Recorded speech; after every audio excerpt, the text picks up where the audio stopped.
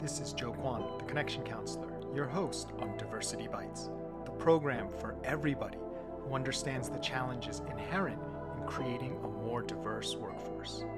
Join us as we explore the strategies and mindsets needed to transcend statistics, increase belonging, and unlock higher performance.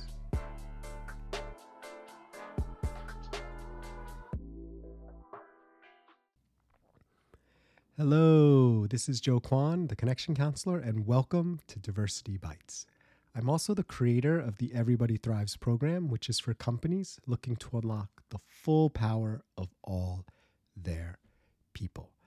So this is part 2 of where does the content from Diversity Bites come from? It's over 260 episodes every weekday over the course of the year. So sometimes I get the question, how do you come up with so much content, right? You don't want to be repeating things over and over. You want things to be fresh. So how are you coming up with all that content, Joe? In the last episode, I went over some podcasts that really help inform my thinking and come up with content. Today, I'm going to go over some books or audiobooks because often I listen to my books these days. It's more efficient. And frankly, I enjoy it more for certain types of books. In terms of getting that content. So I'm going to mention 3 books that I've read both recently and in the past and continue to reread that have really informed my thinking and content, as well as just describe other general categories of books. Let's get right into it. The first book is called The Formula by Albert Laszlo Barabasi. He has come up with 5 laws of success. If you are the type of person who doesn't really understand, as I didn't, why there's a gap between high performance and success, and why some people are very high performing but not successful, and why there are some people who are super successful and not very high performing, and everything in between, he really unpacks this. So go out, check it out, read The Formula. It's amazing. I'll include a link to my book review in the show notes. Definitely check it out. It is a real eye-opener, and I've used it to start to inform some of my thinking about diversity and success and barriers, as well as Diversity Bites. The second book, and thanks so much to Jim Schneider, he's a partner at KPMG who really turned me on to this book, The Untethered Soul by Michael A. Singer. It's a spiritual book without really being about religion or spirituality. It's just very practical and sort of demystifies what's really going on in our minds and personalities and psyches in ways that really prevent us from having the lives that we could have. And I just love his explanations. His metaphors are so spot on and so accessible. But don't let that deceive you. The content is so powerful and just so mind-opening. I wish I had known this book and read this book when I was a much younger man. And actually recently I was so excited and a little bit terrified to share this book with my son. I didn't know what kind of reaction he would, have to it. And we've had some great discussions about it, and he really appreciates the book as well, even being about 35 years younger than I am. I wish I had read it when he was his age, and he's able to appreciate, and hopefully he'll continue to be able to appreciate as he gets older, different principles in that book. And finally, in this one, I've just been eating up recently. It's Nonviolent Communication by Marshall Rosenberg. And I find so many parallels between the work that Marshall does in terms of communication and Aikido, which is a martial art that I trained in for about 10 years or so, on and off.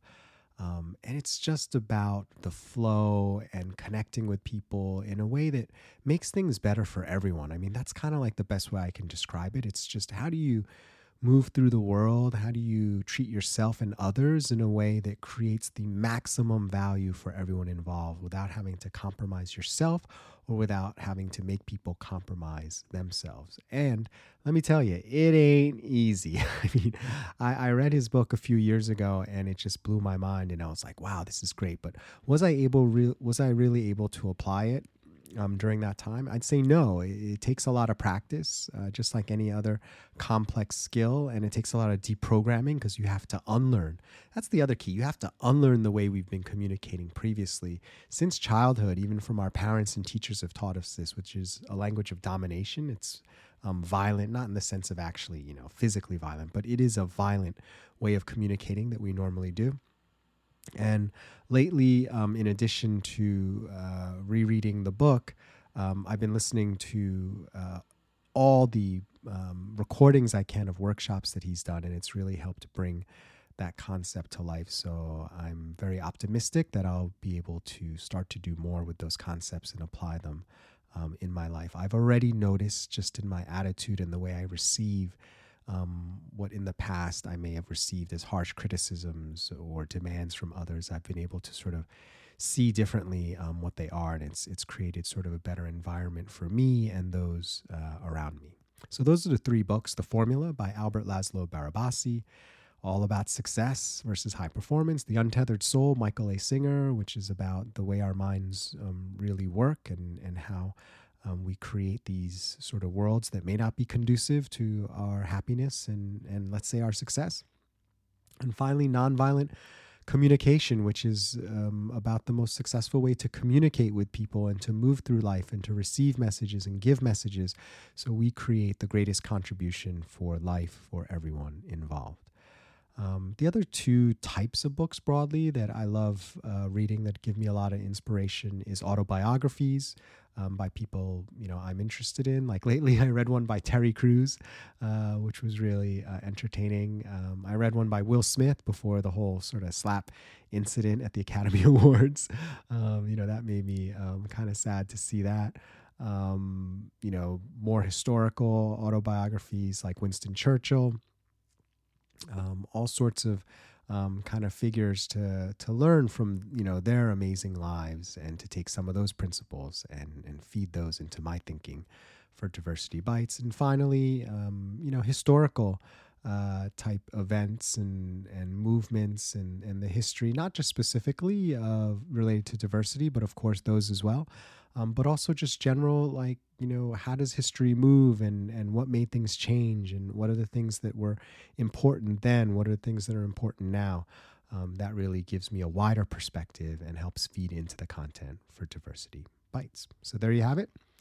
I'm Joe Kwan, the Connection Counselor, and thank you for joining us on Diversity Bites. If you'd like to get access to exclusive episodes, bonus content, and other benefits, all while supporting the show, click the subscribe link in the show notes. Remember, when it comes to higher performance, Diversity Bites, belonging to lights.